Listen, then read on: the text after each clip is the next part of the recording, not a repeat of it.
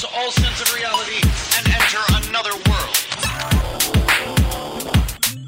Remember, do not underestimate the power of PlayStation. Beyond. What's up, everybody? Welcome to Podcast Beyond, episode 342. I'm one of your hosts, Greg Miller, alongside He Only Does Everything, Colin Moriarty. Now, usually I like to take a breath and say Beyond a little bit after you, but Vince jumped in there like he thinks he's a fucking OG, saying Beyond before I'm saying Beyond. So, Vince, I need you to leave the podcast. That's it. It's been nice, everyone. Then that other voice you hear, the PlayStation Wonder Kid. Beyond Vince Ingenito. Wonder Kid? Yeah. Or Wonderkind? I usually say Wonderkind. Wunderkind. Today I said Wonder Kid. Wunderbar. Oh, no. Nope. It's so hot, though. You got to drink it like that. It's not even that hot. You got to slurp it. No, it's Yeah, not hot you- at all. No. And maybe it's trying to tell you something. I don't think so. I don't think it's trying to tell me anything. What's up, everybody? This is Podcast Beyond, IGN's PlayStation podcast, the number one PlayStation podcast on the internet. Every Tuesday, we post it as an MP3. Every Wednesday, as a video on IGN.com, YouTube.com/IGN, and the IGN PlayStation 4 app, which you can get for absolutely nothing. So go do that. How's everybody doing? I'm all right. I didn't want to jump in. I was about to be like, I'm doing great, Greg, but I didn't want to, See, you're hungry and piss young. off Yeah, old you're man like- Grumpy over here. Yeah. Colin's Yeah. like that old cat in the yard. Yeah. Nobody fucks with that cat, and then somebody does like right in the head. You described IGN once to me as like a bunch of cats. We are a herd of As cats. that when I first came in, I was like, yeah, everyone's kind of like, Yeah. Like, dude, we're just all a bunch of like angry old cats. We're going to hiss at you for a while, and then, after a while, we're just going to bop you in the face. Then eventually you're one of us. Yeah. And it's fine. That's me Here's hissing. a question I have for you, Vince. What happened to your glasses? I've been noticing this week you got a scratch. Yeah, the scratch, it's been growing like consistently over the last couple of weeks, and it's like one of those things where, so I just moved. I moved from San Francisco to Walnut Creek, and work's been busy, so it's like I haven't had a second to really kind of get this situation. This is the situation he's can't talking If you're looking, about. if you're looking on the video. It's If you're looking on the video- reverse bifocal. Yeah, it's reverse bifocal. it's a bifocal turned 90 degrees. Yeah, it's a disaster. I got to sort my life out, but don't worry. By the time I come back from vacation, I will be looking spiffy and brand new. I promise. You look spiffy to me all the time. Oh, thank you. Hell of a show for you, ladies and gentlemen. Going to talk about that. Borderlands 2 on Vita, some Batman Arkham Origins stuff, and a whole bunch of listener mail. But first, let's begin the show with what is and forever will be the Roper Report. Time for some news. There are 11 items on the list. 11. Close 11? to a dozen. That's a plethora of news. It is a lot. myriad. Of news. Myriad. It's the reverse baker's dozen. A cornucopia. Real quick, are we said a couple weeks ago, Greg, not on the podcast, but actually in private, that Tuesdays were going to be mandate days. Right. But we never, not mandate, not like a mandate, but Sure. a man-date. Yeah. Are we doing that tonight? Because I just forgot about it. I did too. And You made plans? No. Okay. I don't ever have plans. Okay. Sometimes you go to dinners with people. That's true. I would have say plans on less- I do Sunday. go to clandestine dinners And you have plans sometimes. on Sunday. You're absolutely like, do not screw with me on Sunday. Well, that's He during doesn't roll on Shabbos. During football season. Football season, I am like from preseason all the way through the Super Bowl. Do not even talk to me on a Sunday. Yeah. Because it's not. I'm Gonna not work. going anywhere. Unless you're watching football, then you're fine. Yeah, if you want to come over and watch football, you're more than Yeah. welcome to do that. But otherwise, don't even talk to me. Getting back to Mandate, Yeah. which sounds like Mandrake from Harry Potter. No, let's not do it. Because I leave town on Thursday. We have to record a show tomorrow night. So rather than just being like, hey, Steimer, Monday was your last night with me. Tough. I should I don't probably. think she really likes you that much. I think she likes me all right. Oh, all right. No, okay. She likes the flavor. She likes Yeah. the flavor. It's like she likes Guild Wars and Portillo. Then I'm gonna play. And then me. Then I'm gonna play Transistor tonight. Oh, that's what I want. I want to play. I want to that play game looks Walking so Dead. rad. I'm gonna play Walking Dead and then Transistor. I should be packing tonight, but I'm probably going to play Transistor instead. Number 1. For the 4th time in 5 years, Sony Corporation will post a loss. For the fiscal 2013 year, which ended in March of 2014, Sony posted a loss of $1.27 billion, up from the company's projection in February of losing $1.07 billion, and a far cry from the $489 million the company projected to earn some time ago. In solidarity, Sony CEO and President Kaz Hirai, along with numerous other executives, will take 50% pay cuts and return their annual bonuses, according to the Wall Street Journal. Dang. This is a very traditional Japanese thing to do, but still very interesting. And that's a symbolic thing, Right. That will mean nothing to the bottom line. They're they each probably get collectively $50 million in bonuses or something across the board, and then their salaries. I mean, who gives a shit? But it's them saying like, we will suffer too. Hey, we screwed up. We're gonna try to. We're gonna pay for it. Yeah. What does it mean, Colin? You're the numbers guy around here. Oh, sure. You're the businessman. Sure. Oh yeah, no doubt. So got that MBA. We always talk about it that the PlayStation business is doing fine. Yeah, PlayStation Sony's business the one that's struggling. What does that mean in the grand scheme of things? I don't know. I mean, so the loss that they posted, they blame almost entirely on the PC division, which they're trying to spin off and sell. Yeah. So they apparently have so much unused stock, I guess, in parts and computers, like finished computers, that like they have to take these as losses on their books. I assume that will be fixed once they get rid of this particular division. What it means for PlayStation, I don't know. I don't think it means anything. I think if they're smart, they let PlayStation kind of do its thing. Kaz Hirai, who is the CEO of Sony Corp, comes from PlayStation, and so I think he knows the benefit of letting PlayStation kind of flex its muscles. But the Wall Street Journal makes a good point that they project to sell 20 million pieces of hardware this fiscal year. So that's PS4 and Vita and even PSP. Yeah. So you assume 15 million of that is PS4, but they were saying that even those numbers seem lofty, but compared to 6 years ago, that's down 45%. That they projected to sell almost 40 million units and did 6 years ago before they started posting losses, and that was when PS3, PS2, and PSP. So the PSP. So the market is shrinking. PS4 is doing great, but the overall PlayStation market seems to be shrinking. So, who knows what it means. They make a lot of money in weird ways, too. They have, like, banking services and medical equipment and, like, all sorts of weird shit. They're reviving the Walkman brand, which apparently is supposed to be, like, as a digital device, which is supposed to be pretty cool. And their 4K TV shit, they just won't give it up. So, the too bad. 3 richest kings will buy these and we'll be set. So that's basically all the insight I have. It was good. It's as usual. It's fascinating to me just because if you turn back the clock to when the first PlayStation hit, and Sony was absolutely known as a leader in electronics, like TVs and music players, you never would have guessed that in a decade that or more that it would be their gaming division that would be leading the company. Right. That everything else would seem like more or less dead weight.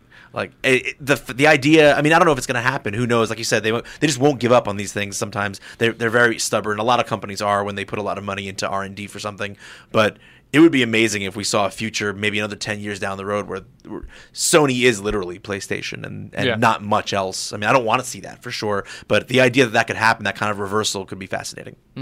Yeah, they make good electronics, really good electronics, but they sell them at a premium. You just can't do that anymore. Like, especially their South Korean competitors and some of their Japanese competitors are just destroying them because they make TVs and cameras and shit that are just as good, and they don't charge an arm and a leg for them. Markedly cheaper, yeah. Yep. Okay.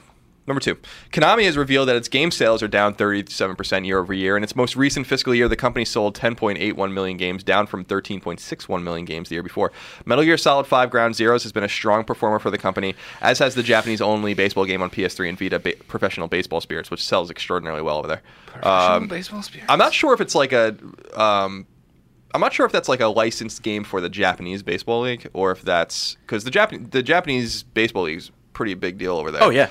Or if it's like some sort of like very Japanese. I think it's that you're playing with spirits of passed on baseball players. Yeah, I wonder. I want to know It's like more. I Field want to know Dreams. more about that. I would like to play a baseball game like that. It's been so long since there's been good like arcade style baseball games. I want to play a Japanese developed baseball game again. Like I want another baseball simulator. That's what I want. Baseball Simulator 3000. Or like it was like Mario Baseball before Mario Baseball. It's that OG Mario Baseball. Yeah. Had fire flowers. This is a quick aside, but number 3, similar to its first-party cousin Gran Turismo, which had a heavy slate of post-release DLC, Drive Club will be supported by a litany of microtransactions that will be available on day one. You can learn more about Drive Club, including about its cars, tracks, and more on IGN. We have a bunch of shit up about that game right now. That's the big first-party game for this fall, so Can't wait. enjoy. Are you going to play it? No, not even a prayer of me playing that You game. going to play The Crew? No, I don't play You racing gonna games. play... Do you hate cars? Yes, I don't play racing games. You going to play Mario Kart 8? Yeah, I'll play Mario Kart 8. Okay. Those aren't real cars, though. Those are fictional. I know. I'm just seeing where we are on the gauge scale of what we care about. Those are the missing golf carts from Mario Golf. Mario Golf Kart. Number 4. Killzone, Shadowfall, and Infamous Second Son may be huge sellers on PlayStation 4, but the console's best-selling game is Call of Duty Ghosts. Activision revealed this news in its fiscal report. The company's follow-up to Ghosts, Call of Duty Advanced Warfare, will be released this November. I thought and had said incorrectly that Killzone was actually the best-selling game on the system because it sold about 2.5 million units. So that's pretty remarkable that on 7 million PS4s there might be 3 million or more copies of Call of Duty. Ghosts. A lot of people didn't think that the jump would make Call of Duty gamers would make that jump to next gen. I really liked that game, Ghosts. I thought it was really fun. The campaign was good. The that like survival mode, the online mode, I can't remember what it's called anymore. I remember something Extinction, about yeah. a dog. Yeah, Riley. Was that a thing? Yeah, that was stupid. But I like Call of Duty campaigns. I like dogs. Yeah, so you're in good. They should take all of the campaigns from the Call of Duty games and put them on one disc and sell it. That'd be fun. The part that nobody plays. That's not true. A lot of people play it. You and I play it. A lot of people Most do play- Call of Duty people don't. Alfredo and all his little first-person shooter friends, none of them play it. You think they want to practice or something? They do. Well, I mean, it's a completely different skill set, though. You practice against other people. You go on multiplayer to get your teeth. I'll go on multiplayer and wreck shop. You will not. Oh, yeah. No. No one will touch me. Number 5. Bandai Namco has revealed that Dark Souls 2 has sold 1.2 million copies in North America and Europe. Those sales only track through the end of March and don't count recently released PC iteration, indicating that sales are likely far higher. For context, the original Dark Souls sold 2.3 million copies as of April 2013. These are interesting sales here. The company revealed that Dragon Ball Z Battle of Z for PS3, Vita, and 360 sold 620,000 units. The Vita and PSP exclusive God Eater 2 that's only out in Japan sold 700,000 units.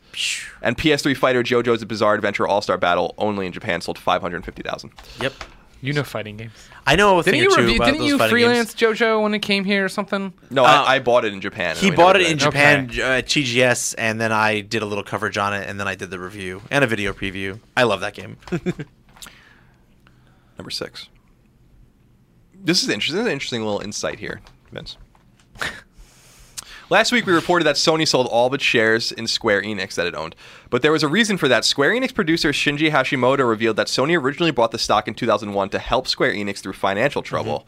Now that the situation is reversed, Square Enix decided to help Sony during its own financial issues. Speaking of Square Enix, the company has officially returned to profitability on the back of the Final Fantasy X 10-2 HD Remaster and Tomb Raider Definitive Edition, all of which Square Enix described as having favorable sales. I'm surprised they didn't include Bravely Default in there. Favorable.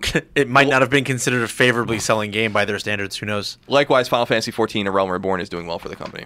So that's good. Yeah, it's all good. All signs are pointing up for them. It sounds like they've figured out where their money is really going to come from and realize that they have to support kind of their core fans and start giving people what they want, which is role playing games, like the ones they used to make. Yeah, exactly. With heart and soul and with some depth and complexity. So And hopefully- sprites. and sprites. Number 7. So Sony originally posted on its promotional page for Watch Dogs that the game will run at 1080p and 60 frames per second. But they lied. No, it was the definitive edition. Why would you play anywhere else? However, that information has since been scrubbed from the site once it started making the rounds on the internet. Neither Ubisoft or Sony has responded to IGN's request for clarification. I'm going to say this real quick. Who the fuck cares? Thank you. That's what I was am going to say. so tired of this resolution shit. And like, here's what's important in a video game. Is it fun? Does it play well? Then who cares what it looks like? You know, like a game could run at 25 frames per second at 720 or whatever, or like what, like I don't care like what resolution it's at. You know, it could run at Wii resolution. Is it fun? Okay. Does it have NES graphics? That's nice. Is it fun? Yes. Good. Let's move on. Vince, do you have something to say? Maybe it would be something best said later when we discuss Borderlands 2. Oh, Doctor. Fair enough. I'm just like the whole 1080 thing. It's like I don't care. You know, like I'm like I just want to play fun games. I don't care. Like let's focus on mechanics and less on resolution. Well, we're back to just, all you have to do, the fact sheet face-off of what it's going to be the better version. Well, this has got 1080 and Xbox doesn't, so clearly this is the better The version. PlayStation 4 is better because it has trophies. Number 8. The Darksiders franchise isn't dead, according to creative director Joe Madureira. I think that's how you say it. Nordic Games, which is a publisher, acquired the franchise from THQ during THQ's IP liquidation, along with Red Faction and MX vs. ATV. But as Nordic Games isn't a developer, we'll need to find devs to work with. The series' old creative director's words seem to indicate that Nordic Games has plans for the franchise moving forward, though what those plans are remain to be seen. That's pretty cool. I'm really excited about that. I love Darksiders. I interviewed Joe Mad right leading up to the release of Darksiders 2. Super passionate guy. Cares very, very much about this property. Has a big, grand vision for it. He talked about some of the ideas that he had initially for it and the scope of it and scale of it. I really hope that he gets to continue chiseling out that vision, because if it's anything like what he described to me when we talked, I think it's something that people will react to. Killed THQ, now it's going to kill another publisher. That's fine, as long as I get to play the games. I don't care. As long as they get killed after it's released. Number 9. According to Sony Computer Entertainment Europe's senior designer Jed Ashforth, DualShock 4's light bar was originally designed with Project Morpheus in mind. Project Morpheus is, of course, the PlayStation brand's recently revealed VR headset, which was first shown to the world a couple of months ago at GDC. Sony recently released a patch that allows the light bar to be dimmed, though there's no word on if and when we can shut it off. That's it. Number 10. Austin writes into Beyond at IGN.com and says, last generation, everyone's living rooms were filled with motion controllers and plastic instruments. This generation, the Wii U, is so far a total failure, and Microsoft just announced the debundling of Kinect for Xbox One. Why is this? Are hardware manufacturers going to stop trying to innovate with consoles? What does this say for Oculus/Morpheus? Peripherals that will cost hundreds of dollars when they eventually release. I wish peripherals were dead. I remember when I remember getting the Super Scope, being like, here we go, and then this thing sucks and it works for 2 games, and hating them and being like, I'll never buy another peripheral. Super Scope, that was a weird one. And then by the time we got to like Rock Band and Guitar Hero, you had all these peripherals. And I was like, no, not again. We're going down this path. But they got you with those ones for a little while. Yeah. And then like Wii comes out, it's got its controller, and then it's got like the steering wheel for Mario Kart and all this. It's like, stop. Well, it's a fine line, because some of those peripherals that you just named were designed and engineered very well to deliver an experience that was like mirrored in the software, and they were married together very like cohesively. And then in some cases, like I would say the Kinect, you've got a gadget that they're like, hey, let's see if we can find a game to make for this gadget. When you look at the Rock Band and Guitar Hero craze, that was a piece of hardware custom built for a piece of software meant to interface in a meaningful way. Right. Kinect is like, well, let's put out a big blanket, net over this problem of motion control and immersion and see what developers can come up with. And that's Same thing can be said for PlayStation Move. Sure. Gen 1. Oh, sure, absolutely. And I think that's why Sony was smart to not go like balls to the wall all in on that on that basket of eggs. They should have tried. For a short time, but I think once they figured out it wasn't going to work, they were just like, okay, well, it exists, but we're not going to make our whole platform based around it. Sure.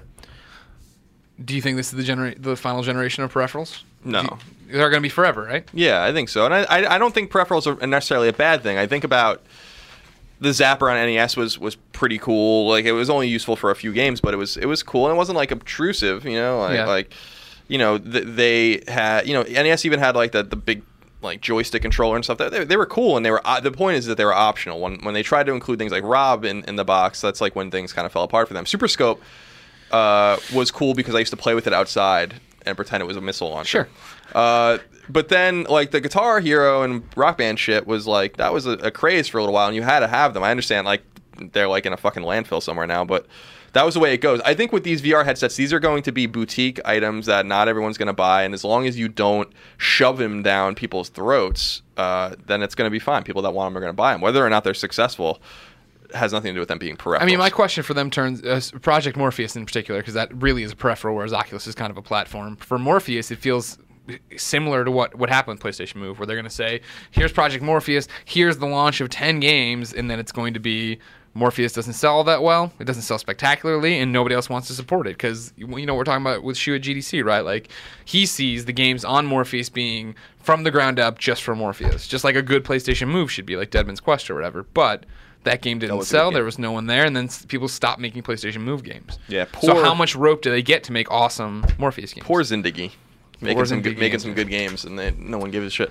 There's a lot to prove for this Morpheus business. Yeah, I will disagree that Oculus is a platform and Morpheus is like they both need hardware to run. 100%. The PC is the hardware. I think the smartest thing is to just make games that use it if you want, but that don't force you to use it. I feel like there'll be a more, I guess, vibrant market. And I'm saying vibrant meaning 5 games to 2 games for Oculus versus Morpheus. Morpheus, you're trying to come to a group that is already a console PlayStation gamer that loves playing games with their controller and say, here's this new thing, a new way to play games. And that pitch sounds just like PlayStation Move. And unless you come out and you have all these awesome fucking experiences that people can't say no to, I don't understand the point. Yeah. Where I'm going to disagree with you on that, I agree it's a sales pitch. Yeah. I totally agree it's a sales pitch. The problem is that, I mean, I've been a salesperson. And I know the difference between selling something that sucks and selling something that actually represents value to the end user. I've always felt from the beginning that Move, all that motion controlled stuff was salespeople trying to sell snake oil to people who didn't need them. It was selling snowflakes to Eskimos. Like, we didn't need those things to control our games. The way I've felt from the time that I've spent with Oculus, I haven't spent time with Morpheus, but just from spending time with Oculus, it's the first time that one of these peripherals has come out and I've said, I don't think that a game that can use this, that doesn't use it, could possibly ever feel as good as a game that does use it.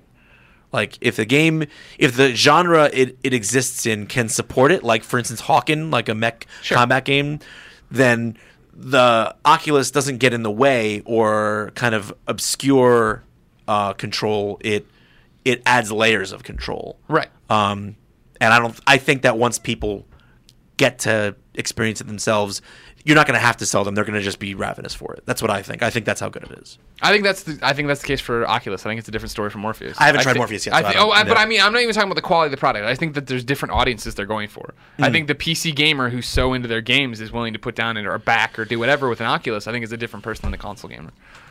I think that you're dealing with different install bases in different markets. It's possible, but I mean, it's all about, like, oh my god, what did I play at Jimmy's house? And I feel like a lot of kids. What did you play at Jimmy's house? Nothing. Spin the Jimmy bottle. hated me. Jimmy didn't like me. Get out of here. But I think a lot when a kid, or even forget a kid, a young adult goes over to their friend's place and they're looking around a real world, they're gonna go, holy shit, I need this in my life. That's what I think. All right, we'll see. Number 10. Some release dates. Diablo 3 Ultimate Evil Edition has released date on PS3 and PS4 as well as Xbox 360 and Xbox One. The game will launch on August 19th. World War I game Valiant Hearts: The Great War, which I'm very excited about, also has a release date on PS4, PS3, Xbox 360, Xbox One, and PC. It will launch on June 25th. Unfortunately, upcoming survival horror game Dying Light has been delayed and will not launch until February 2015. That game looks cool. It does look cool. It's from Techland, right? Right.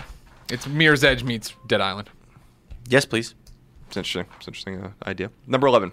Here are the new games that have been announced for PlayStation platforms over the last week. Switch. Atmospheric puzzle game Never Alone has been revealed for PS4 as well as Xbox One and PC. Bizarre first-person shooter Vision Neck has been announced for PlayStation 4. Atelier Rorona Plus, which Vince will be reviewing, has been revealed for PlayStation 3 and PlayStation Vita and has been given a late June release date. Nope. Old school shooter R-Type Dimensions, which looks awesome, has been announced for PlayStation 3 and has been given a release date of May 20th in North America and May 21st in Europe.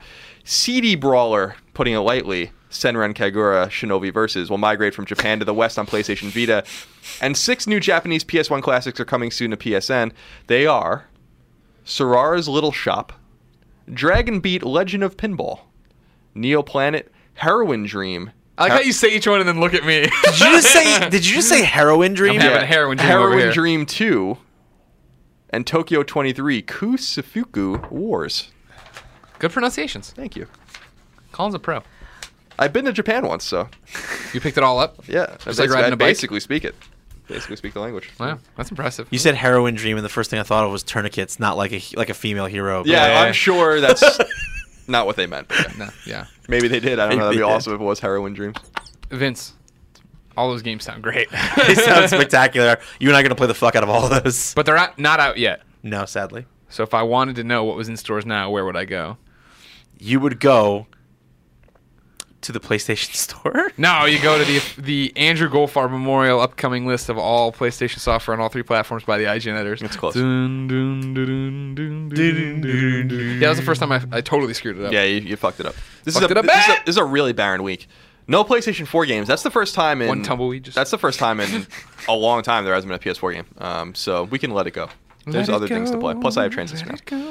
On PS3, The Walking Dead Season 2, Episode 3 In Harm's Way launches today. Bing, bing, bing. And on PlayStation Vita, Borderlands 2 comes out for everyone. You had it last week if you bought the bundle. And Soul Sacrifice Delta Soul Sacrifice also comes out today. Please look forward to it. Please look forward to Soul Sacrifice. No word in the post if the In Harm's Way comes out to Vita at the same time, right? No, it's not. 'Cause that was such a disaster getting those first 2 episodes to Vita. I can't imagine. In the documents it does not say Vita. No surprise there. But Borderlands 2 is out. Borderlands 2 is out for Vita, is it not? Vince, you reviewed it. I sure did. And everyone on the internet hates you now. Hates for me it. now, which is fine. They all hated Welcome me to the before club. anyway. Yeah! Colin and I know that feeling. You review a game, you give your opinion, everybody wants you to die. So Yep. that's cool. It's all right.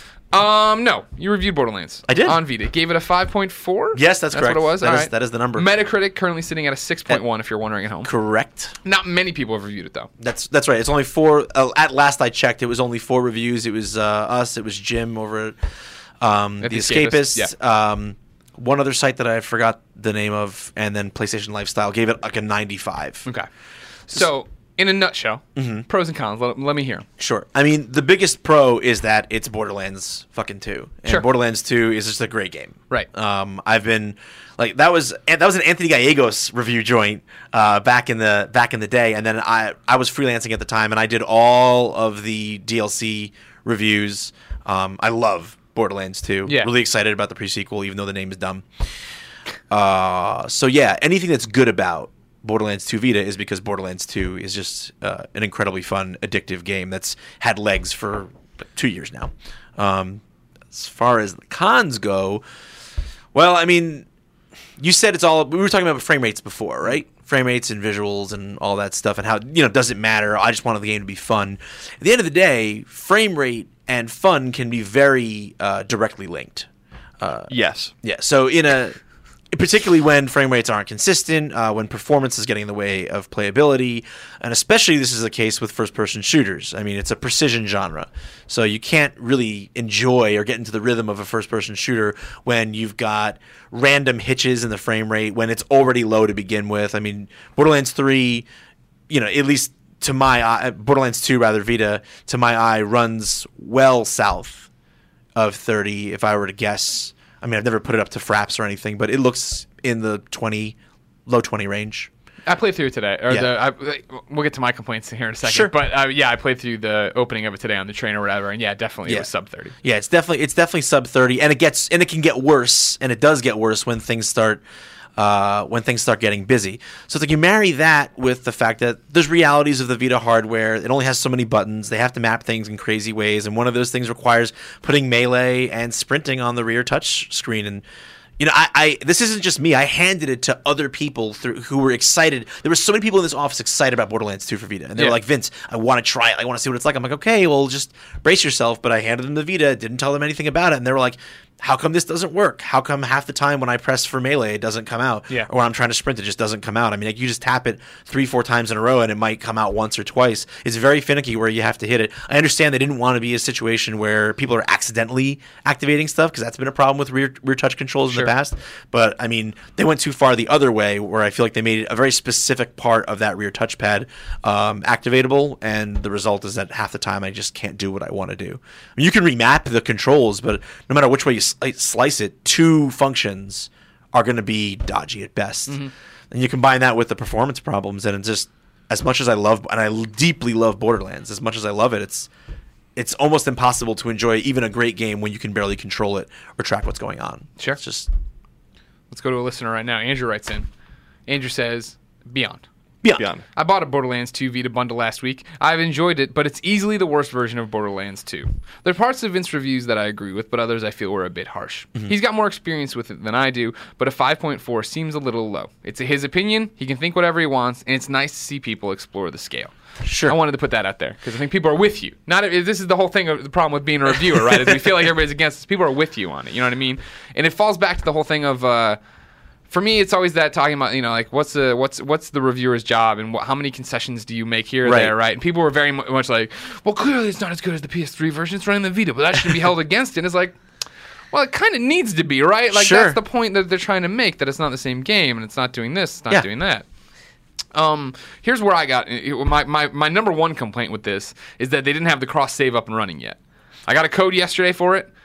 Woke up this morning, started downloading patches on both versions of the game so I could play it. Got there, and then like I turned on the Vita version. It's like, all right, cool. You download your save, and I click it, and it's like, oh, there's no save upload. And I went to the Borderlands 2 PS3, and there's nowhere to upload it. So I quit out and uploaded it to the cloud. Then I came back in, and still couldn't find it.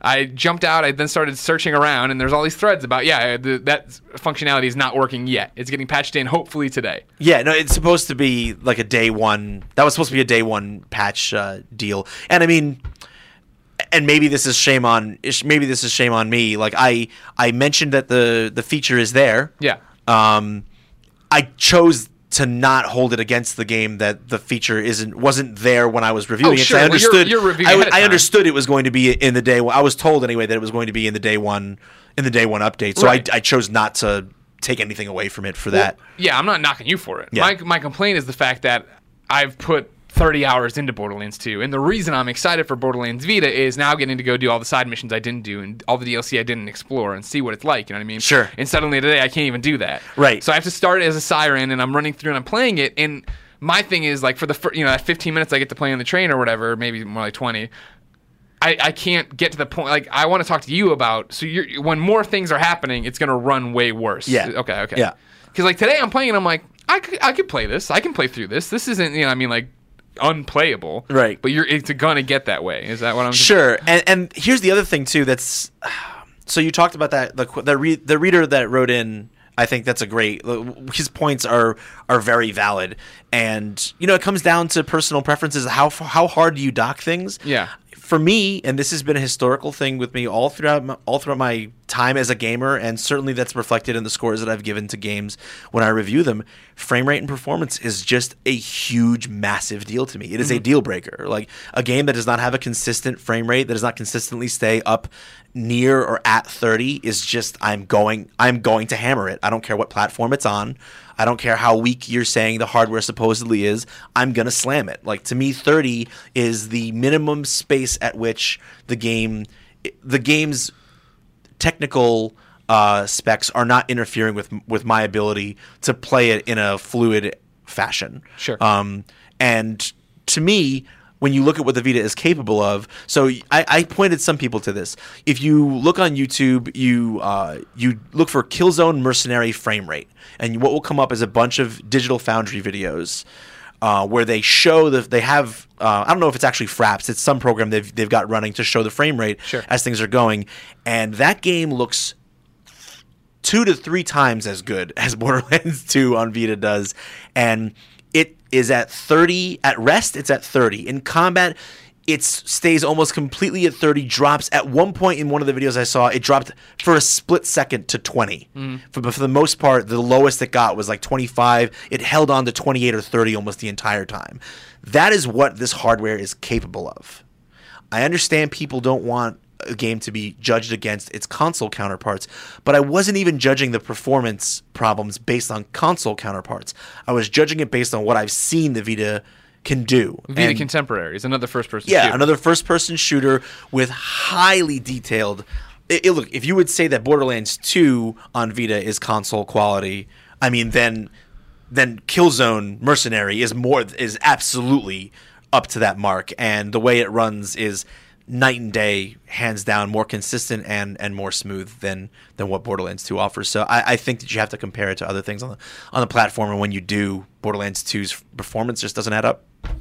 I think per your complaints about the performance, they're apt in the sense that if they affect gameplay, then that is the problem. But what I'm trying to say is that people will look at something and be like, look at the resolution, look at the frame rate, like, it sucks, it's garbage, it's not running at 60, it's not all this. And my whole argument is, like, there are games that run sub 30 that are good, and like that can be played and are playable. Maybe they're puzzle games, or maybe they're shitty, and if they're consistent, if they stay 25, but it's locked, sure. Yeah, like exactly. So I'm just saying, resolution is important to some people. That's fine. It's really not important to me. Frame rate is more important to me, but in the sense that it affects gameplay, not in a vacuum. And that's like what I'm kind of trying to say. Not like what you're talking about with Watch Dogs. Not just a bullet point on the fact sheet. Yeah, like if Watch Dogs is locked at 30, like, who cares if it's good? You know what I mean? Like, that's all I care about. Like, is it being at 60 going to make it much, much better? I don't know. Maybe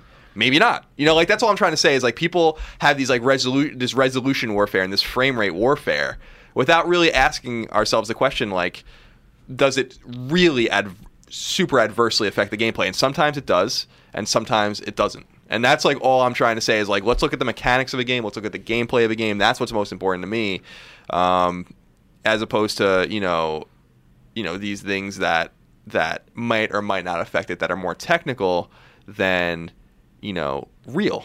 You know what I mean? And that's kind of where I'm coming from with that. And I frankly think a lot of people do feel that way, but they're not loud. Well, yeah, there's the vocal minority we always talk about. I totally respect what you're saying. I'm also going to poke or attempt to poke two holes in that.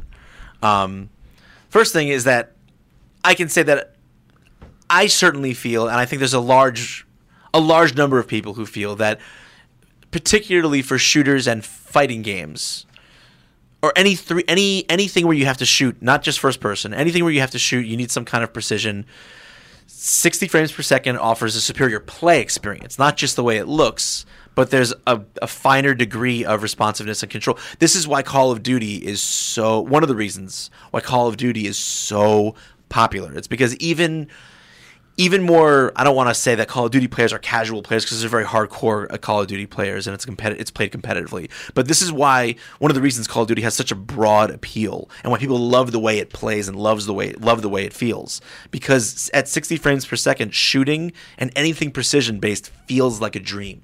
And like once you've tasted that and had that, you don't want anything less than that, because you want that feeling of fluidity and precision in your play experience, not just the way it looks, in your play experience all the time. The other thing I was going to say, which is a little bit more up for debate, I think, is that I know you're saying that resolution doesn't really matter to you. At the same time, if I recall correctly, you and I have had conversations where you were saying that you wanted to see if you can buy another launch Vita because you don't want to lose that OLED screen. Yeah, but I like the screen. I like the. Sure. I more like the. That's true, and that's a good point. Not necessarily. I'm not saying you're a hypocrite. I'm not saying you're a hypocrite. Yeah, I'm not saying you're a hypocrite. What I'm saying is, I think you and other people do care about how sharp the picture is. Well, I care about that. I like the OLED screen. I'm more concerned with the way the new Vita feels than that too. I totally agree. The way I feel like I can break it in half. I was having no trouble. No, I wasn't having no trouble, but I wasn't accidentally touching the touchscreen today on my Japanese Vita, which is the Slim Vita, because of those nice giant dividends in the back. Yeah, I want to. I think I probably missed the boat on getting my OLED Vita. I think they're probably Tim tried to get one. Tim couldn't get it. Me too. But yeah, OLED is a consideration. Bigger consideration for me was the way that it felt. And when I first played at Tokyo, I was not impressed. I felt like I could just fucking break it. Right. Which I don't like the feeling of. But yeah, I'm not saying that people are wrong, or that fights about resolution are always uncalled for, or that frame rate especially can affect gameplay. That's absolutely true. All I'm saying is that we often look at the numbers on a sheet and then judge the game. And I think it has to go the other way around. You got to judge the game and then say, instead of saying it runs at this resolution and this frame rate, therefore the game is this. What I would want people to say is the game is this. Is this the reason? Right. You know what I mean? And we often don't get that argument because it's nuanced and it's too big for Twitter or a comment on an IGN article. Right. So that's all I'm saying. Ain't nobody got time for nuance in the 21st century. No, definitely not. So that's all I'm saying. I hate these our battles because I want people to get this passionate about mechanics and gameplay, sure, or our story, government, yeah, or real things that matter. but more, yeah. But you know what I mean? I want people to have these passionate things about character development, these passionate conversations about why is this mechanic better than this mechanic. You don't hear that a lot. You often on the base level, you just hear people complaining about 1080 and stats, 60 frames. Who gives a shit? Let's talk about the mechanics and let's talk about the game. The game. And that's what I want more of from people, because I feel like it's lowest common denominator shit at this point. Let's move past it and see if we can start getting into the meat. I totally agree with you. I don't think we talk about, not just us personally. I think that mechanics and what makes a mechanic rewarding and what makes a mechanic well designed to where it positively reinforces certain behaviors from the player. People don't talk about those things, and those are things that don't require technology necessarily to advance. They just require good engineering and good design, study. And you're right. I think we don't talk about those things enough. I guess the reason why so many people react so strongly to the resolution side of things and to the frame rate side of things, aside from kind of like, bipartisan console, fanboy politics, aside from that, I say this all the time to people. The term video game is 2 words. It's video and it's game. And the game has to play great. But there's this whole video element. To me, ignoring the importance and the impact of visual quality, to me, is just as out there as saying that the way a piece of art looks isn't important. Right, but to me, it goes back to, like, I reviewed Titan Attacks recently, right? This is a Space Invaders clone. This is Space Invaders, which came out in 1978. It's really one of the classic games of all time. If you've never played it, you really need to go find an arcade machine and play it. But, well, now you can just play Titan Attacks. But yeah, so Titan Attacks is a very basic game. It narrows the field. It's really in like 4-3, and it's just this very basic game, right? And someone in the comments was like, "This game looks like shit," and like that's the kind. And I'm like, who cares what it looks like? Like, have you played it? It's fun. It's very addictive. It's all about leaderboards and high score chasing, just like Resogun was, but Resogun's actually really pretty. And that's the kind of thing I'm trying to like fight against, because like when people say like, look at Mega Man, look how bad it looks.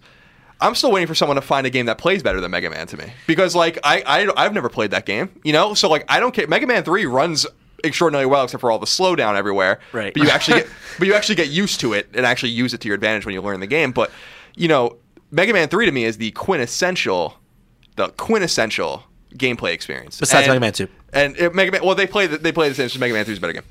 But like that's an 8-bit NES game.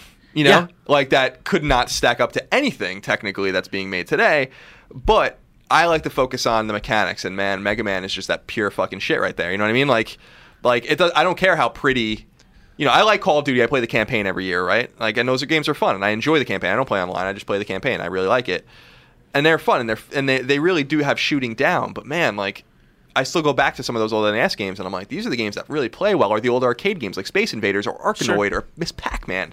Like, these old ideas that are better than the new ideas, and Punch-Out is my big example from that era. I Punch-Out, to me, consistently, I go back, why did no one else mine these ideas, except for Infinity Blade and Shadow of the Colossus are the only 2 modern games I can think of that mine those ideas. Yeah, and that's a great example. Like, so some of these old ideas, I just don't want people, like, I feel like a new generation of people are coming up that are fixated on the technical and not fixated on the gameplay. And I just want to try to nip that in the bud whenever I can, because if you focus on only these games and you look at an NES game and you're like, like this is ugly and terrible looking, it's like, well, you lose, because like there's just Kid Icarus or Zelda or Faxanadu, or like all Dragon Quest, and all these amazing games, like you would never play them because they're fucking terrible looking, and like that's the only thing that I'm saying, I mean, this argument isn't anything new though, right? It's always that thing jumping from NES to Super NES, right, or Super NES to N64. Oh my God, the graphics! And it's because it's the easiest thing to wrap your head around when you're looking at a page. Sure. When you're not playing a game, all you can do is judge it off of that, which gets to be a complicated issue. Now, I will see the point to Vince in a couple of ways. One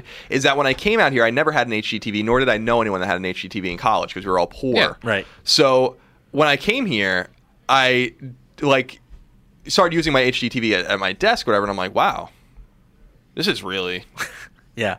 It's not like all squished anymore, and like it's like there's like resolution and like you can beautiful colors and vibrancy. And then when I went home and finally got my own HDTV and I started watching football and hockey on it, I'm like, holy shit. Yeah. And then it would really pop when I'd go to other people's houses at that time, because HDTV still didn't proliferate really in 2007, 2008. And they would still have it in their box TVs and stuff like that. I'm like, oh my You don't know you're missing. What the fuck? You know what I mean? So I totally understand that argument, because like that popped in me because I was like, I didn't know what I was missing. So that's one point. The second point is that resolution does matter to me in the sense that when I play my 3DS, I'm like, my God. Like there's some great games on there that I play. Fire Emblem I spend some time with, and Mario Golf we're playing right now. When I play the Mario games that come out or whatever. When I played Zelda over Christmas break, I was like, these are fun games, but holy shit. I'm like, wow. Like I can't look at that's where I fall into your noticeable. gameplay side. Well, yeah, it's noticeable. I'm like, oh, this doesn't look amazing, but like I get so lost in the gameplay, I don't care. With my 80 hours of Mario Golf or my 20 with Zelda, you know what I mean? you're through that initial thing of like, okay, whatever. Like, oh, this would have looked better on Vita or on the Wii U or anything. You know what I mean? Then you're like, oh, whatever. Yeah, I agree. Like, I played Zelda, I enjoyed it. It didn't stop me from playing all the Fire Emblem or all these things. But when you look at it, you're like, so I agree with you. Like, these things do matter in a current contemporary sense. In that, I played 3DS after playing a bunch of Vita, and I'm like, okay, like here we are. But what what that tells me, because the 3DS is outselling Vita like 10-1. Is that doesn't matter? Maybe it doesn't matter to a lot of people, and maybe we just have to keep that in context. Yeah. So sure. So that's it. Yeah, I mean, and that's the thing, and the through line that I try to draw through all of this is that what it really comes down to, it's not that 3D graphics are better than 2D graphics. It's not that a 30 frames per second game can't be as good as a 60 frames per second game, or that a game running in 1080p is always going to be better than a game running at 720p, right? The real thing is when technical limitations are interfering with and marring not just the player's experience gameplay-wise, but I would say that beyond that, when the technical aspects of a platform are getting in the way of the creator's vision, I don't like. For instance, the way that, like you said, with these 3DS games, I don't think the artists envisioned their games looking blurry like that. Like, that's not how they envisioned them. They envisioned them looking sharp and crisp and beautiful, but they're working with what they have. And that's why I like the Wii U in terms of the way it looks, because trying to play a game on the Wii, like you said, because it was all standard definition stuff on the Wii, I was like, I'm not looking at what the creator intended. I'm looking at what they wanted to make filtered through these other limitations of technology. And then when I look at, say, Mario Kart 8 running, I'm just like, because now I'm seeing all that wide-eyed imagination that Nintendo can bring, but it's like putting on a new pair of glasses and actually seeing it the way it's meant to be seen. And I feel like when technical issues get in the way of communicating what the creators want to communicate, that's frustrating for me. And maybe for some people it's not as frustrating, and I'll admit that. But for me, it makes me want to like throw something. One other point I want to bring up, if I may, about Borderlands, which I think is interesting, is that they showed me the game, as you guys know, and I think they showed me very selective parts of the games that didn't have really a lot of enemies and all these kinds of things. The game ran, like we always say, I don't have one of those savant 29.5 frames. You said before you can't see it. Yeah, like Carmack or something, where he's like, oh, I can't ship this because it's running at 59.8 frames a second. It's like, well, okay. But I can tell, bad frame rate, really bad frame rate, okay frame rate, good frame rate, great frame rate. And I think most people can. I'm not one of those guys like, this is 28 frames a second. I need one of those, like you said, one of those indicators. The old Craig Harris eye. Right, or Craig Harris, yeah. Craig Harris's eye would be very good. And the game was running, they claim, between 28 and 32 frames a second. And that seemed to pass the test for me, except for some dips I saw with lots of enemies on the screen, like you said. But I also wonder if Borderlands isn't running well, because we talk about Killzone, or we talk even about Uncharted, and I still say Uncharted is the prettiest and best running game, console quality game on the system, which is a launch game. We'll probably never get anything better than that in that regard. Borderlands is open world, and I wonder if that is part of the limitation too. Killzone, you're on a map, you're on a part of a map. Right. And so this gives you, they close everything around it, and then, they, turn on the AI and the Hellgas come out. With Uncharted, it's even more linear and more corridor driven. Sure. I wonder if there was just some hitch with Borderlands 2 where it's like they turn shit off in the background. They got, when there would be 12 enemies on PS3, there are 9 enemies on Vita. They got rid of the ragdolling. They did all of this shit to make the game run better. And I wonder if, knowing some of the guys, we know some of the guys that worked on it that are really smart dudes at Sony. Yeah. I'm wondering if it's just the open world nature of the game, which is Vita just can't do it. There's just too much shit, because Vita doesn't know if you're on a map, a map and you're fighting some dudes, you're not just going to fucking run away and go into some crazy direction to the other side of the map. And it has to have it loaded, or at least it has to have the algorithm to know that if you turn around and start running, then it better load it quick, And so I wonder if that is part of the technical issue why the game just wasn't running well. It certainly is, and I'm not trying to derail us completely here, but that brings we're a conversational podcast. That brings me to a bigger question, which is should developers make decisions about whether or not they should port something to a platform? At what point does a developer or a publisher go, look, this would require too many compromises, and maybe this is just not the best thing to do? And I mean, I guess the answer is in the numbers, right? I guess there's tons of people out there right now who are skewering me and saying they're having a great time with Borderlands 2 Vita, which is great. I'm happy people are enjoying what they paid for. That's all I want to see is people having a good time. But maybe they said to themselves, look, some people will call it out and other people won't. And enough people won't that we'll make back our money. I mean, at what point do you, but beyond just economics, at what point do you say maybe this is something that's not really suited for this platform? Yeah, I think that my take on it is that they realized that it wasn't going to work too late, like in the way that they wanted it to. Like they very unwisely announced that bundle, which gave Iron Galaxy a hard end date. Maybe they could have massaged it for 6 more months. Maybe that would have been the wiser decision to do that. Release it around when Borderlands pre-sequel comes out. That Borderlands 2 is also on Vita if you want to play, and maybe it runs a little bit better. Maybe the frame rate's a little bit better. All these kinds of things. And I think it was a victim of bad timing. I think it was a victim of listening to your fans and listening to what people want, but not gauging that against the realism. Like I want Fallout 3 on Vita. Fallout 3 would never run on Vita. Never. Yeah. If Borderlands 2 couldn't run on Vita, there's no way, because that is an open world. Yeah, right. Yeah. And you can run from one end of that map to the other with no loading, and that's a huge map. So it's not like Borderlands with territories and things like that. Sure. So I just wonder, I think it was educational. I think Borderlands 2 is educational in the sense that it's just going to show companies that some of these games just aren't going to work, and that sucks because, man, wouldn't it be awesome to have New Vegas, Funny you say that. We have 2 reader questions, both driving at the same topic, but from different parts of the spectrum. Taylor writes in and says, Beyond. Beyond. God, it's like your first podcast, you two. He says, I picked up the Vita Slim Borderlands 2 bundle last weekend. I'm loving the experience so far. My question is, if Borderlands turns out to be a successful experiment for Sony, what other big titles do you think would have a shot to make their way to the Vita? Meanwhile, Charlie Gadsden writes in and says, Beyond. It's no secret that there are many developers with their eye on how well Borderlands Vita does. After IGN has posted its mediocre score of the game and word of mouth spreads about its mediocrity, it's only natural to ask, is Borderlands Vita the last AAA game on Sony's handheld? Well, I think we've already seen a little bit of help me out here a little bit, Colin. We saw a story we had a story out this week about someone at Sony discussing that the economics of AAA just don't work. This was, I thought it was somebody from Xbox, wasn't it, Spencer? Said something to this effect earlier this week, too, that there was no economy for AAA games on Vita. Yeah, maybe that's what it was. I'm blanking on where the story came out of or who it was. I'm not sure I saw that. Yeah, no, I definitely read it somewhere this week. I'm so prepared, guys. Sorry. I think I just nailed it for you, so don't worry. I'll double check that while you talk. Cool. And I feel like this is a great... I've felt from the beginning that is great. I've often said that Uncharted Golden Abyss was the worst thing that could have happened to the Vita. And not because the game wasn't amazing, because it was. But it, right out of the gate, it made it seem like the expectation of at-home console-quality gaming on the go was something viable. And I've never believed that it was. Not necessarily always from an economic standpoint, but from a design standpoint.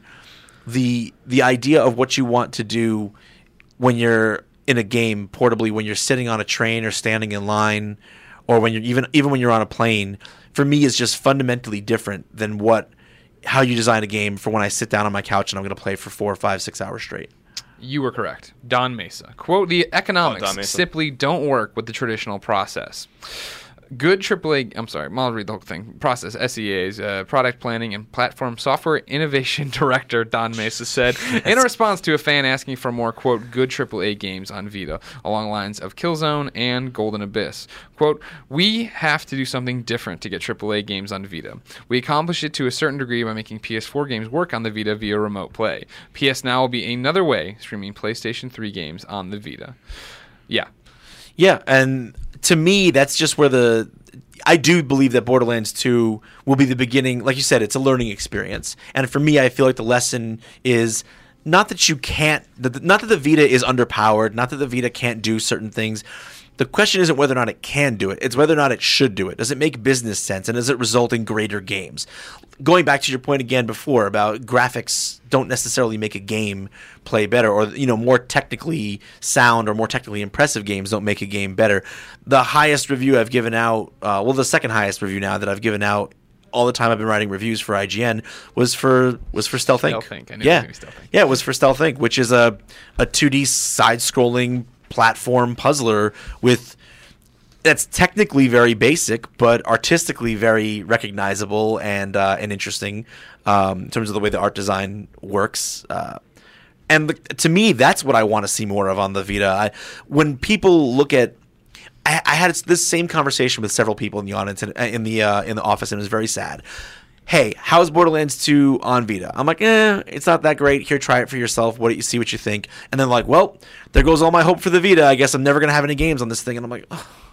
There's so many games. There's so many games on this system. There's so many good small scale, indie, and not just non-indie, just smaller scale games that are designed from the ground up to be portable experiences. And that's what I want on a portable system. I don't need, a AAA 20-hour adventure. This goes back, I think, to a couple things, and it's again a little bit marketing is salesmanship, right? The Vita was pitched as a console in your pocket. It's the console experience. You finally get your two sticks, and that's what people got hung up on. And it's similar to the PlayStation Move thing, but it's weird because the PlayStation Move, right, is great when it's a game built from the ground up for it. Vita games are great when they're built from the ground up for it. But the problem is the games that are great on Vita aren't the games you were pitched originally. They aren't the console experience for the most part, right? Yeah, there's a few, but not many. And I think, so to answer one of the guys' questions, which was like, is this the last AAA game we're going to get on Vita? Absolutely not. Like, first party will release more games.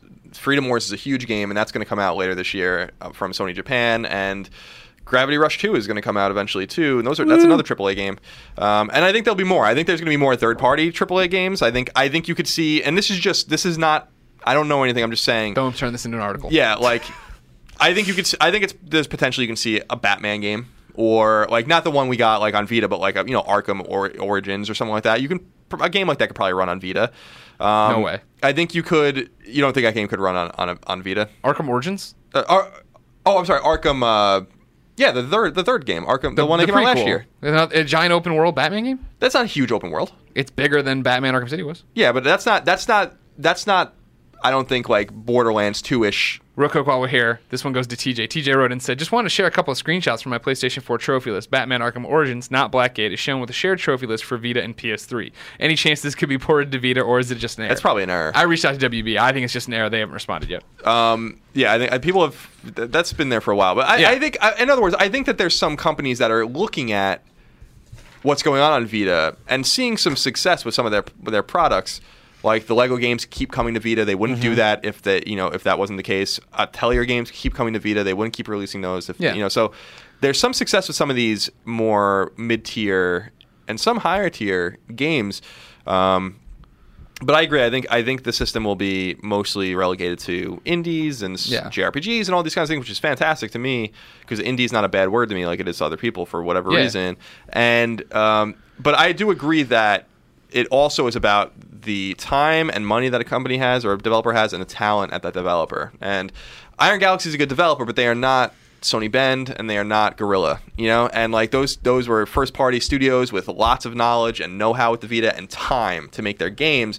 So when they ported Killzone 3's engine to Vita, that looked really good and it played really well, when they basically made Drake's Fortune play on Vita, that worked really well and it looked really good. So like Don Mesa said, the economics don't work. So and that's where it gets tricky, right? Yeah. I disagree with you. I don't think you'll see more AAA games from third-party developers. I think this probably is the last gasp. I think that it'll act as a warning sign of not to do this. That should we do this, right? And so when we say should we do it, then we get to this weird spot of what is a triple? What are we going to define as a AAA thing? If it's an Assassin's Creed card game, you know what I mean? Like if it's not the experience you expect, right? If it's something different, does that still count? Like brands. I just think third parties are going to stay the hell away from it for a long time. I don't know. I think it's my personal gut instinct is that it's too late. That I think that there are multiple third party games in the pipeline. Probably already. Some in the pipeline. You're right. And that they certainly talk like there is. Yeah. And I don't know what those games could be, and I don't know what those games are, but Marble Madness.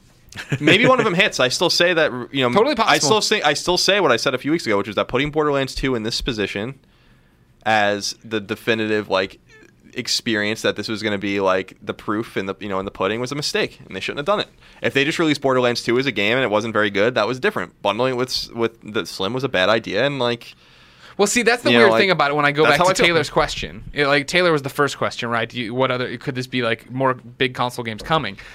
A lot of people are buying this bundle. You know what I mean? Yep. And if they see the numbers on that and the fan response is mainly, hey, this wasn't bad. We're fine with it. You know what I mean? Like, review scores don't mean shit to anybody if the game sells it through the roof, right? Right, that's we true. got another Naughty Bear. Jesus God. You know what I mean? Like, Right, we got a anything could second happen. Naughty Bear. Thank God. Yeah. I reviewed it. That was a game with frame rate problems. Yeah. Yeah. Oh, my gosh. Yeah. Yeah. That was a game that the frame rate affected the gameplay. Yeah. So, yeah. Just like in Borderlands 2 for Vita. All Colin, right. Fair enough. then. I'm not disagreeing with you at all. We just did a whole show about Borderlands 2 Vita. Yep. Awesome. I love this show. The conversational podcast. Here's 2 quick questions. We'll get through them quick, all right? Okay. Matt writes in and says Beyond. Beyond. Greeting Greg, Colin, in the ever-rotating third chair. I recently won 2 tickets to E3. Yes, that E3 through my employer, and I had a couple questions. The tickets say the event runs June 10th through the 12th, but all the major press conferences are on June 9th. What happens June 10th through the 12th then? Is it still worth me going? I live quite a ways from Los Angeles, Missouri to be specific, M-I-Z-Z-O-U. So, it's going to be costly. Will you guys be there? Thanks, Beyond. There's a lot of questions there. So the first question is that the press conferences are always the day before E3, and you will not get into those without invites to those Yeah, press you have to conferences. win a whole your- different competition. Yeah, so your tickets to E3 will not get you into the press conferences. However, how- they will get you into the Los Angeles Convention Center, Right. where all the awesome games are. Right, Like, exactly. anything that's playable is going to be playable there. You got to go play it. So E3 is the press conferences are the most important part of E3, but Sure. and they don't happen at E3, so that's true. But yeah, the 3 days on the show floor when you can walk around, all the halls and get your hands on with games and talk to people and meet people, that's what E3 really is, and you will get to have that experience. And yes, we will be there. Yeah, of course we will. Look first on the floor. Look for. I think this is my I was in my 8th or 9th E3. Wow, Aren't you're you so old. excited, You're Colin? so old. Oh God, I'm thrilled. I love E3. Macca writes in and says, was just reading Colin's article about why Sunset Overdrive is an Xbox exclusive, and one main point struck me. It was mentioned that one of Insomniac's main requirements in their publishing negotiations was that they own the IP. Mm-hmm. Does this mean that we could see Sunset Overdrive or a sequel on PS4 somewhere down the line? So as far as I understand, Sunset Overdrive 1 will never appear on anything but Xbox One, and maybe it can come to PC at some point, but it'll never be on PlayStation. Sunset Overdrive 2 could absolutely be a PlayStation game. Good call on their part. So, yeah, they're desperate to own their own IP. Right. You have to understand, Insomniac's experience has been like, oh, we created Spyro? Well, fuck Activision us. gets that. Oh, we created Ratchet and Clank? Well, we lost that. We don't own any of that. Oh, we created Resistance? Well, we don't own any of that. So they were like, no, we own our IP. Because look what happened. Spyro especially was I think very painful for them to see Skylanders is huge. Yeah. Right. And that's their character. And they can't do anything about it. My heart breaks for them when I think about that. So, you have to understand that Ted Price's experience and those guys' experience is we make these great games, these mascots. Not so much Resistance. I love Resistance, but Ratchet and Spyro. And we don't own them. So with Fuse, which was a bad game by all accounts, I didn't play it, or a mediocre game. Yeah. They still own that IP, and they own Outer Knots, which is a Facebook game, and now they own Sunset Overdrive. So, this was and I think Microsoft just really wanted to work with them, because I don't think Microsoft would usually go into a negotiation and be like, oh, we don't actually own anything you're doing. We're publishing the game and funding your game, Sure. but we don't own the IP. I think it was to more be like, ba-da-da to Sony and be like, Exactly. we're taking one of That's your devs. exactly what it was. It was a shot to Sony, Yeah. which they've been searching in terms of PR strategy and perception in the from the consumer and from average Joe gamer. They've been dying to have something they can burn Sony's britches over. And that's this was a This was it. And it's a good Yeah. get for them. Sunset's a good game, and I there's some problems with it. I played it very early. It's but early, yeah. I played it for an hour though, and so it's a pretty extensive preview of time to play the game, and it's definitely a game worth being excited about. It is an Insomniac game. When's it come out? This fall. Great. It is an Insomniac game. Crazy guns. Yeah, just Humor. crazy story. Doesn't take itself seriously. Resistance was kind of a weird game for them. It was it's more like Ratchet. To me it's the evolution of Ratchet. No, neat. Yeah. Ladies and gentlemen, that's Podcast Beyond episode 342. Thank you so much for your time. Remember, each and every week, Podcast Beyond goes live. Tuesday, it's the MP3. Wednesday, it's the video on IGN.com, YouTube.com/IGN, and the PlayStation 4 IGN app, which costs you nothing, Vince. Nothing! Why wouldn't you download it? For no reason would you not download it. That's right. Keep up with everything we're doing, please. You can go to IGN.com, and you should read the articles, watch the videos. That's what keeps these microphones on. Then make sure you follow everybody on Twitter. IGN is IGN. I'm Game Over Greggy. Colin is No Taxation. Vince is Vincognito. I nailed it? Nailed it. Give me a high five. That's how you know you've made it on Beyond, when I don't screw up your Twitter handle. I guess Goldfarb never made it. Nope. Every Podcast Beyond ends in a segment we call Ryan's Wrap Up. It's where we play a listener song. You sent it in to beyond@ign.com, just like you can your questions. Today's comes from Justin C. He says, Beyond. A few weeks ago, I was feeling very inspired by the soundtrack for Streets of Rage 2 for the Sega Genesis. Yes. That game is still one of the best beat-em-ups ever made, second only to River City Ransom. And such a memorable and distinct music to accompany all the bare-knuckled action. The result is this track. I named it after one of the best female characters I can remember playing in a video game, Blaze Fielding. All of my music available to listen and download completely free on SoundCloud.com/Evalay. That seems like one of those weird names you'd know. Evalay, we'll go with that. Evaligh. Beyond Justin C. Justin C., it's our privilege to play this song called Blaze Fielding. Beyond. Beyond.